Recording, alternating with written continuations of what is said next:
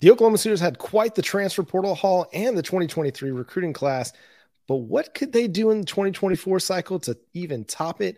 We'll talk with John Garcia of Sports Illustrated on that today on Locked On Sooners. You are Locked On Sooners, your daily podcast on the Oklahoma Sooners, part of the Locked On Podcast Network, your team every day.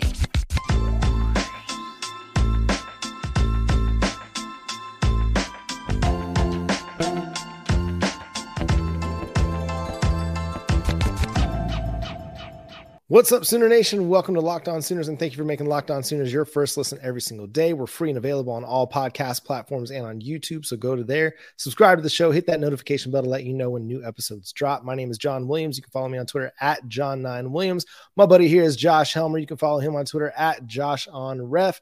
Josh, we're going to talk portal, we're going to talk recruiting, and we're going to bring him in, John Garcia of Sports Illustrated. You can read his content over there. You can also follow him on Twitter at John Garcia _Jr. John, how you doing, my friend?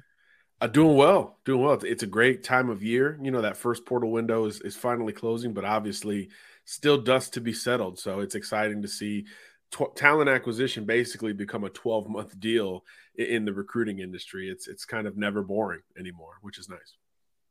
Yeah, it makes for a fantastic offseason. And when I used to cover the NFL, covering the Dallas Cowboys, the offseason was kind of my favorite part because of free agency, the draft, salary cap stuff. And now with NIL, you get a little bit of that involved as well. So let's start with the transfer portal because the Oklahoma Sooners have done a really great job addressing a lot of needs. But the person I want to talk to you specifically about is someone you're very familiar with, and that's Dasan McCullough, the Indiana transfer, played edge for them, coming to the Oklahoma Sooners. Now there's some thoughts about using his versatility and his size, athleticism to play a variety of positions. How do you feel about that addition for the Oklahoma Sooners?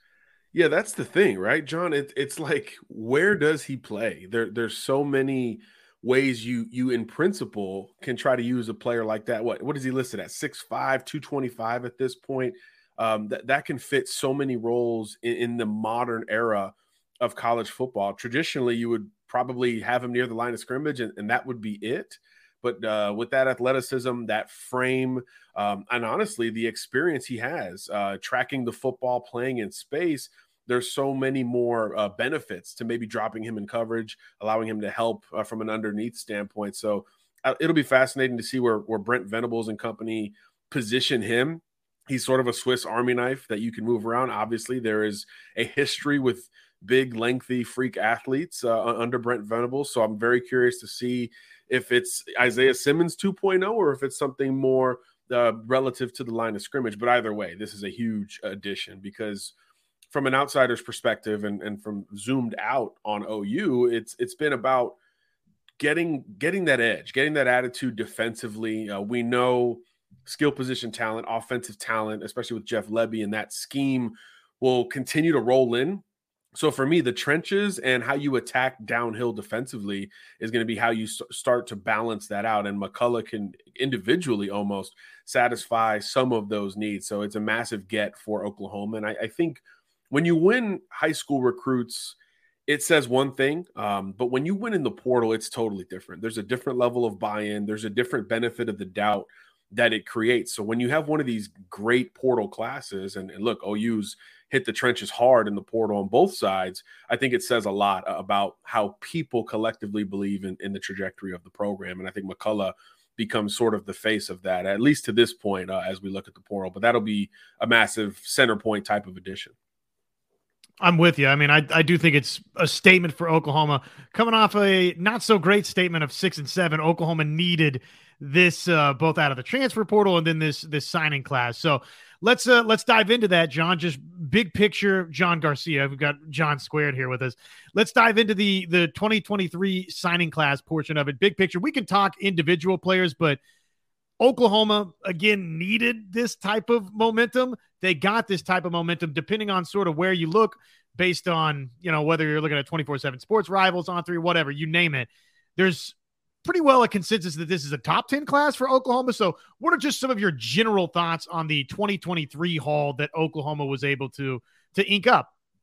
I thought this class checked a lot of boxes, right? I think when you're a storied program like this, you've got to hit, not necessarily, I don't want to call them layups, but you got to hit the ones that make the most sense, right? In that Texas corridor that you've always pulled elite talent from, you've got to check those boxes. And obviously, when you start off with a Jackson Arnold, it really tips the scales in your favor. And his profile only rose after he verbally committed to Oklahoma. So it's one of those things that got bigger and bigger, that only helps you on the recruiting trail. So I thought they started well, getting the local and semi-local prospects on board. And then, of course, the close. I mean, I think that's where you get so impressed with what Oklahoma was able to do. Sure, it's nice to go into the South and hit some Floridians, hit the traditional SEC footprint, which is obviously going to be a bigger deal as time goes forward for Oklahoma. But finishing the way it did, I mean, going out and obviously, I guess, flipping a flip of Peyton Bowen in particular was so fascinating to watch. So to come out on the positive side of that, really the only positive side of that, was huge. And I remember talking to him at the Under Armour game, and he was like, man, I was always a Brent Venables fan. So when he took this job, it kind of felt like it was calling to him a little bit. And then, of course, navigating it was not easy, understandably so.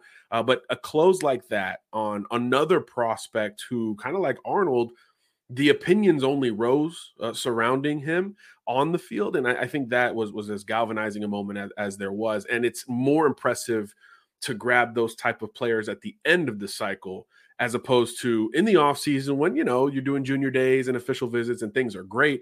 It's harder to do it when you go 6 and 7, as you mentioned, and still, you're able to compete nationally for great prospects. So I like the balance. I like the boldness geographically to go a little bit more outside of that traditional Midlands footprint, which is something I think we'll continue to see there with Oklahoma going forward. And look, there's some gems from my home state of Florida that I'd love to talk about as well. Yeah, so let's stick right there. Keon Brown, I think, was a really intriguing addition to this signing class. What do you see out of him that is going to make him an impact player in Norman? Well, he's got that combination of great size and polish. And I think usually you get one without the other when you talk about, big projectable wide receivers. But at 6'2", 6'3", he can really run those intermediate routes as if he was 5'11" or 6 foot. And that presents such a challenge for defenses nowadays. A lot of people are playing a lot more zone coverage. It's not as much one-to-one. So the role of the big-bodied receiver you could argue that it's a little bit diminished relative to 5-10 years ago. But when you're polished on top of it, you maximize that catch radius, and obviously you're able to work underneath and break away from some of this underneath zone coverage that you're going to face week in, week out. So Keon provides both of those things. He's got great polish, very much understands how to break at the top of the route, and he's got an impressive catch radius. I mean, he looks like T. Higgins out there from a height and weight standpoint. Doesn't run like T, at least at this point, but he's got a lot of room to fill out. And again, that polish really pops. And that was a huge get for Oklahoma. Going into Tallahassee, a kid that for 6 months, everybody just assumed was going to Florida State, who had a great year on the field. Nobody would have blamed Keon for that. Picked OU early. They prioritized him early, and he stuck with it through sort of those ups and downs. And I think that's another big indicator of, again, the future belief that folks have in OU. Well, and it feels like, I know you kind of open talking about the Texas corridor is obviously going to be important for Oklahoma. Historically, it always has been, but it does feel like with Brent Venables and this staff, they're making the Southeast, not just because of the SEC move, but because of Brent Venables' history at Clemson. The Sunshine State and the surrounding area is going to be important for Oklahoma. And you just look up and down the signees in this class. I mean, they got a bunch of talent from the state of Florida. Just a couple of the other names, Makari Vickers and Derek LeBlanc, two very highly rated blue chip type talents. What is Oklahoma getting in those two? Makari Vickers' versatility. I think he could be your traditional center fielder, classic free safety type, but he's also got kind of the length and competitive edge to come up and maybe play some nickel, maybe counter what McCullough's going to do downhill and work backwards is what Vickers maybe projects like. And I think he's got some corner upside too. I think worst case scenario, he can play boundary corner in some zone schemes and eventually develop into a legitimate big, long cornerback prospect. So that's another one where it's going to be interesting to see when day one on I guess spring or fall camp begins, what position group he's working with, and if and when that will change relative to the rest of that roster, because his skill set is sort of untapped at this point. And then with Derek LeBlanc, look, you need trench power. I mean, that's something that is obvious no matter what conference you're in, certainly if you're going to the SEC. And LeBlanc brings you that juice at the point of contact. And he also brings that versatility in that he can rush inside and out. You know, the new age pass rusher, it's one of two things. It's the smaller, quicker edge guy that can bend like nobody's business, or these guys who profile as tweeners that can rush from the interior to put immediate pressure on the quarterback. And LeBlanc he's been known for that in the state of Florida for quite some time. I think he's got some work to do from a physicality standpoint and just reshaping his body a little bit, but all of that will come obviously once you get to Norman for good. So one more Florida guy we got to talk about. This is someone that Brent Venables was very high on in his early signing day news conference, and that was Lewis Carter. And I think he's a very intriguing prospect because I think he could start for a lot of Power 5 programs at running back, and yet he's going to be a really nice addition to the linebacker room. Yeah, I'm glad he got his own question on today's show. This is my favorite Floridian that Oklahoma is bringing in. Lewis Carter can do anything. Anything you need on the football field, he can do. I remember the first time I saw him at Tampa Catholic, he was a freshman on kickoff team, and he beat other future Power 5 guys down the field and just blasted the returner at like the 15-yard line. And I'm like, I turned to who is that? Oh, Lewis Carter. You'll be writing about him. And sure enough, he played after that point, he played quarterback, running back, receiver, safety, corner, and linebacker. I mean, just an unbelievable player playing against a good Tampa area competition and really flashing at 3, 4, 5 different spots in his own right.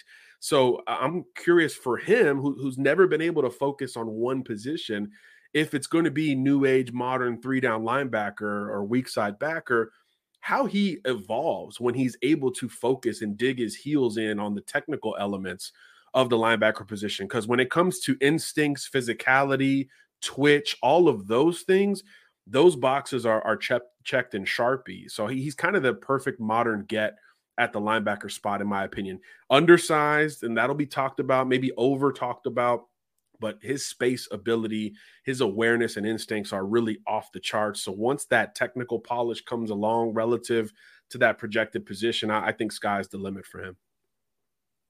We've got a couple other Florida signees we could talk about too, and just the rest of this class as well. Got to keep it rolling here with John Garcia. But before that, betonline.net. It is your number one source with the NFL playoffs raging on right here. Man, we are in a fun weekend, one of my favorite sports weekends of the entire calendar, the NFL divisional playoffs weekend.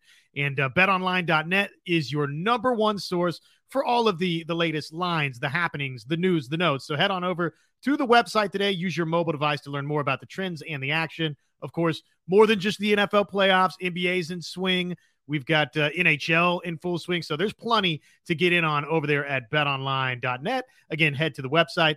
BetOnline is where the game starts. So, John, a couple of final Florida signees. Like I said, Oklahoma's been busy down there in the Southeast. Phil Picciotti, a linebacker. What do you know about Phil that you can share with us? And then this was a late ad for Oklahoma out of Union County. Marcus Strong. That was a name that we really didn't hear a ton of throughout the cycle for OU, but they get Picciotti, they get Strong. What should Sooner fans know about each? Yeah, with Picciotti was one who kind of came out of nowhere, so we're honestly not as familiar there. But let me tell you, Marcus Strong came across our desk and really impressed late in his senior season. I think there's always something to be said for those guys who kind of play their way up into a higher level of recruiting. And obviously, if you're doing it at the Power 5 level at a school like Oklahoma, you really played your way in there. And I think he's kind of like LeBlanc, although he's more physically put together than Derek. Derek's got the frame to eventually get there. Marcus is kind of there right now at 6'3", 275 or so. So I think he brings a little bit more of a floor to the conversation as opposed to Derek's ceiling with better length and better long-term ability. So I just think Strong's going to be one of those guys who comes in immediately and helps you from a rotational standpoint. Don't know how much more his frame can support, but again, with what he does so well right now at the point of attack from a leverage standpoint, I think he's a guy who can make a bit of a bigger impact than maybe his star rating or any of that would suggest. So then kind of one question that's kind of an in between recruiting cycles question. Oklahoma made a change with their wide receiver coach. They moved on from LD Washington, who was the interim wide receivers coach, and added Emmett Jones. Just give us your thoughts on Emmett Jones as a wide receivers coach, as a recruiter. What can Oklahoma fans expect? Yeah, he's just a guy who's kind of been there and done that. Everywhere he's been, this was viewed as not only an upgrade for Oklahoma, but this was viewed as a crucial blow for Texas Tech. And I think that's where you start to feel the impacts. Obviously, we talked about Florida and the Southeast, but look, when you're recruiting at Oklahoma, it starts with the Lone Star State, and that's where Emmett's reputation is really second to none as an individual positional recruiter. And of course, he's been known to evaluate better than the folks on our side of the industry. And there's some development history there as well. So when you've got that combination of, geographical significance, developing and identification and evaluation, it's really tough to overcome on the recruiting trail. So now with the big brand on his polo going around, I think the ceiling now goes higher. For a position that, look, we've always viewed that as a high ceiling position. Look, wide receiver at Oklahoma, you're going to get the ball, you're going to be productive, you're going to have a chance to make an impact, every single year. So I do think that the ceiling for wide receiver recruiting and production at Oklahoma went up with that move, especially, of course, in that classic Oklahoma recruiting corridor in the state of Texas and surrounding. Well, that feels like just a natural segue from the new receivers coach to Oklahoma. Look, Marvin Mims is on his way out. They need one of these signees. I know we talked about Keon Brown, but what about the other wide receiver signee coming in? They need somebody to step in and catch some football straight away. That opportunity is going to be there. So what do fans need to know about Jaquaize Pettaway? What are Sooner fans getting out of the Langham Creek product? Just speed, juice, explosiveness. I think a lot of how Oklahoma utilized Jalil Farouk in the last year or so, I think you could see eventually some of those same play calls in his favor. There's a lot more speed there, though, and raw torque. I think he's one that's got to be reined in from a technical standpoint. But again, when you see freshman contributions across the country, wide receiver is one of those spots where you see a lot of those guys getting run because you can go in there and be very specific. Hey, just go do this, go take this bubble screen. Here's the jet sweep, go occupy this zone, whatever it may be. I think that's where you're going to get a little bit of an impact there. He's one of those just get the ball in his hands kind of players, and is really, compared to Brown in particular, he's kind of a complement, right? Kind of the opposite in every way, shape, and form. So again, it could be in the return game, certainly in the gadget game. I think Pettaway's a guy who's going to see the field early and get the ball in his hands pretty much soon thereafter. We're going to transition to the 2024 cycle as the world is transitioning to the 2024 cycle now with the transfer portal class closed, signing day approaching on February 1st. But first, let me talk to you all about Built Bar. It's the best tasting protein bar ever. If you haven't tried it, you're missing out. It's a great breakfast. It's a great meal replacement. If you need it for a pre-workout, you're not going to do any better than Built Bar. 170 calories, 17 grams of protein, 130 calories, 4 or 5 grams of sugar, great flavors, peanut butter brownie, mint brownie, two of my favorites. You can get great flavors, great options in the puffs, in the granola bars. Great opportunity to get a great tasting protein bar over at Built Bar. Again, the best tasting protein bar. Use our promo code LOCKEDON15 to get 15% off of your next order over at built.com. So, John, Oklahoma made a big move getting into the top 5, top 7 of the 2023 recruiting cycle. And I feel like most people expect, okay, that's where we're going to live now moving forward. And they've got a lot of high profile targets. Let's start with the first one. That's David Stone, the local product out of Del City, went to IMG for a year. He's back, but he's also being heavily recruited by Michigan State. There's going to be a lot of people in the David Stone sweepstakes as well. What's your take on David Stone, kind of where his recruitment sits right now on a national scale? Yeah, you said it. I mean, national scale is the perfect way to look at this thing because he is arguably the top interior D lineman in the country. And if you watched any IMG games this past year, you saw Stone making huge plays, whether it was turnover, sacks, TFLs, and he was all over the field. And at many points, he was the best D lineman at IMG. And if you're the best anything there, that's a very big deal. So he's not only he not only went there with that reputation, I think he improved on that reputation. And it's still to the point where he's adding scholarship offers. I know Ohio State just jumped in about a week ago. That's going to be a big one for him. Huge IMG connections there. I think obviously Oklahoma's always going to be there, number one on the list. I don't think he'll ever come out publicly and say anything other than that. But yeah, there's going to be a huge group of challengers as this thing progresses. I think Miami's going to shoot their shot. We know the traditional SEC powers are going to be in there as well. You mentioned Michigan State, which has recently in the last couple cycles really done damage in that traditional Oklahoma recruiting footprint. They're going to be in there as well. But by all indication, David's going to take his time. And it's about judging everyone relative to Oklahoma for him. He knows that. He kind of laughs when you bring it up. He's like, yeah, look, I know Oklahoma's always going to be a part of these interviews and these conversations, and that's fine. That's where, that's home. He considers that home. And I think that's something invaluable on the recruiting trail. It's lucky, I guess, as well, to have great talent developed and fostered right there, whether it's geographically or with legacy prospects, which I know we'll talk about in a second. But that's a huge deal and hard to overcome. And I think with Oklahoma, there's always going to be a sell there, whether it's help us get back to where we were or help us if 2023 grows great. Help us, maintain this jump that we made from 2022. So there's always going to be a sell and a local pull and emotional feel for David Stone at Oklahoma. And look, Todd Bates is on the case. He's one of the best relationship recruiters. I think when we talk about positional recruiters or individual coaches, they're kind of known for different things. With Todd, it's like foundational. It's like he would recruit this well in this day and age, in the 90s or in the 60s. It feels like that's the type of guy he is.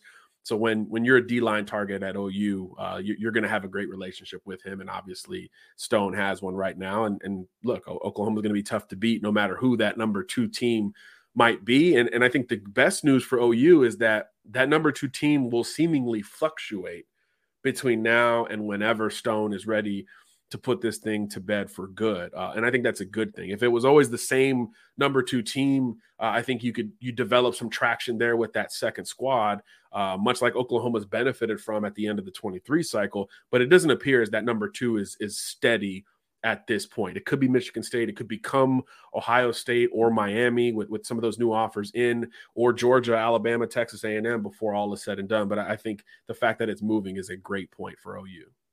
One more on David Stone here, John. This is maybe a little bit off the beaten path. So if it's too far off the beaten path, you just take the shot and swat it into the third row. Okay. But Jackson Arnold, other quarterbacks that Oklahoma signed to the 5-star variety, we see the trickle down effect in a signing class. What type of gravitational pull does a David Stone have? And do you see that generally speaking with defensive signees? That's a great point. We do, but you've got to be a heck of a name. And I think the move to IMG has propelled David onto that territory to where when he does make a decision, folks are going to keep an eye on it. I think of another one-time IMG guy, Walter Nolan, a couple cycles ago. He comes off the board, and all of a sudden, Texas A&M builds literally the number 1 recruiting class with a defensive-laden group. It might not be that simple for David Stone, but a guy like that who's such a name buying into a program that is still trying to work its way back up to where it was, I think would say a lot and help other folks, kind of get over the hump defensively when it comes to OU. And you could argue, Josh, that it's more important on that side of the ball for Oklahoma to grab that galvanizing recruit. And there's no doubt that Stone would be that guy in 2024, not only for his physical prowess and whatever recruiting ranking he'll have next to his name, but the fact that he's a local kid. I think that brings a whole different energy to that. You think of the group chats that these recruits get into, these commitment group chats, whatever. David Stone's kind of a clown. Like, he's kind of the class clown, fun, a very extroverted type of person, having been around him. So that alone, I think, will help you recruit at a higher clip, much like we always associate with the quarterback position. One more defensive line target we want to talk about, and that's Williams Nwaneri, from Lee's Summit up in Kansas City. Oklahoma pulled Caden Green out of there. They're also in on Isaiah Mose up there as well. what do you think is going to happen? Because he's another one of those guys that's just the gravitational pull defensive tackle. Everybody's going to be on his offer sheet. Where does Oklahoma stand maybe with him early in the cycle? Yeah, I think that's the key. It's early. There's less of an indication of where he's leaning this day and age. I think these offseason visits that he will inevitably continue to take will be huge. I think he was just at Tennessee. I think Oregon's got him coming up next. So he's going to be a well-traveled recruit before all is said and done. I think Oklahoma had him on campus last spring. So first step is always, hey, get him back on campus, right? Whether it's a junior day, using one of these spring official visits, whatever it may be, get him back to Norman and kind of go from there. But yeah, this will be, if David Stone isn't among the most coveted D linemen, it'll be this kid. This is going to be a very highly contested recruitment that involves everyone, because now you're talking about a pass rusher. You're talking about an edge prospect who's already physically there from a height, weight standpoint, that's going to profile like an instant impact type of guy. So everybody and their mother is going to get involved in this recruitment. And there's no indication that it's going to be accelerated at least at this point. He's very much feeling schools out and taking trips, but he's taking a lot of them. It's starting to add up to a large degree. So I think the next step would be to see if this list gets cut. But again, it's going to be a big blue blood recruitment. And I think OU's got an opportunity to stick in this race for sure. We've mentioned some of these defensive coaches that are on the case. That stuff isn't just fodder. I mean, that stuff has some staying power and some truth behind it. So if Oklahoma is prioritizing him, you expect the Sooners to make this next cut. And then again, the next step is getting him back on campus to reinforce it. 2024 cycle, Oklahoma looking for commit number one. There's some scuttlebutt out there, John, that maybe that commitment not too far away. Michael Hawkins out of Frisco. Emerson, quarterback from down in Texas. What are you hearing about Michael Hawkins and if and when he might commit to Oklahoma? And then just a general sort of thought process on what type of prospect that Michael Hawkins is. Yeah, well, look, this one's coming down the home stretch, right? I mean, he's got, I guess publicly he's got this top 8 out there, but we all know it's a little bit more narrow than that. A lot of folks are profiling this thing as an Oklahoma-Arkansas battle, and he's was at Oklahoma last weekend, going to Arkansas this weekend. And I think there's a lot of questions from the Arkansas perspective. Kendall Briles has been rumored to be looking around a little bit. Does TCU fill that hole with him? And, if he gets answers on those fronts, I think he'll be a little bit closer towards making a decision. But look, clearly, if Arkansas is going to stay in the race and have a shot at the end of the month when he comes off the board, Kendall Briles has to be a part of it. So I think it could be that simple for Oklahoma. But beyond that, look, we just talked about it. Legacy status, name recognition. Obviously, everybody knows who his dad is.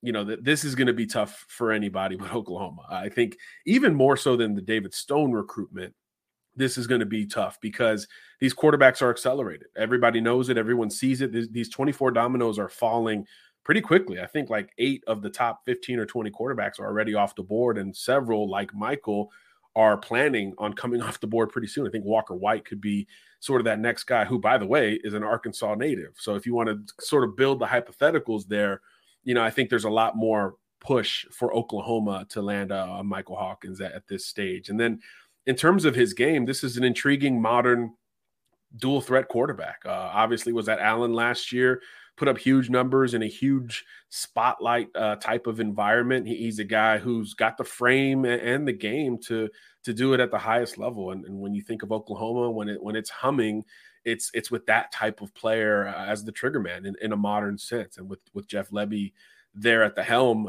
that's what they want. You want timing, you want to go fast, you want RPO decision makers, and that's what Hawkins does incredibly well already. Great runner with the football. I think that's pretty easy to see. You don't have to be an elite evaluator to break that one down. And I think as a thrower, he's come a long way. In the last 12 months, he's polished up. His release is a little bit more concise. And again, I just really love the decision-making that he brings to the table.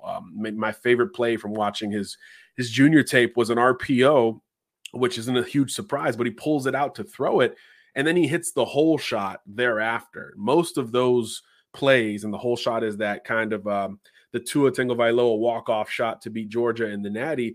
It's basically you're facing a high-low coverage and you hit the receiver right there in the hole for the win in theory. And he does that off of an RPO. So he's deciding whether or not it's going to be a runner pass. Does he give it to the running back based on what the edge is doing, pulls it out and still has the time and the arm talent to get the ball in the hole between the corner and the safety. So I think there's a lot to work with there from Mike as a quarterback recruit. Look, he's going to have to improve on all those things, get a little bit bigger. I think that's probably the chief area of concern for him as a projection. But with what Oklahoma's done and from a quarterback room development standpoint, he's going to have some time to figure all that stuff out if and when he picks Oklahoma. So I'd be pretty surprised if he ended up anywhere else. Although, again, from his perspective, it's technically a top 8 with a bunch of schools still involved. And TCU is on there. So maybe if Briles makes that move, that's kind of the sneaky dark horse pick. But I think with this decision coming down in the next couple of weeks, obviously Oklahoma is going to be tough to beat. If he pushes it back, maybe it's game on for everybody else. But if he doesn't, I think he's the next or first Sooner commit in that 24 class. And nothing's over till it's over, until we get the early signing signature or the National Signing Day signature. So there's no telling what could happen. But it seems like Oklahoma is in a great spot to land Michael Hawkins. And John, thank you so much for being on the show today. It's great to finally catch up with you and get your thoughts and insight on the recruiting trail. Y'all make sure you go check out John's work over at SI.com on the recruiting, just national recruiting stuff.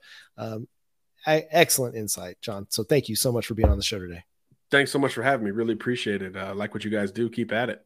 Yeah. All right. And that's going to do it for today's episode of Locked On Sooners. Make sure you're subscribed to the show wherever you get your podcasts, and we're free and available on all podcast platforms and on YouTube. Hit the subscribe button over there and that notification bell to let you know when new episodes drop. But until next time, he's John Garcia. He's Josh Helmer. I'm John Williams. Boomer Sooner.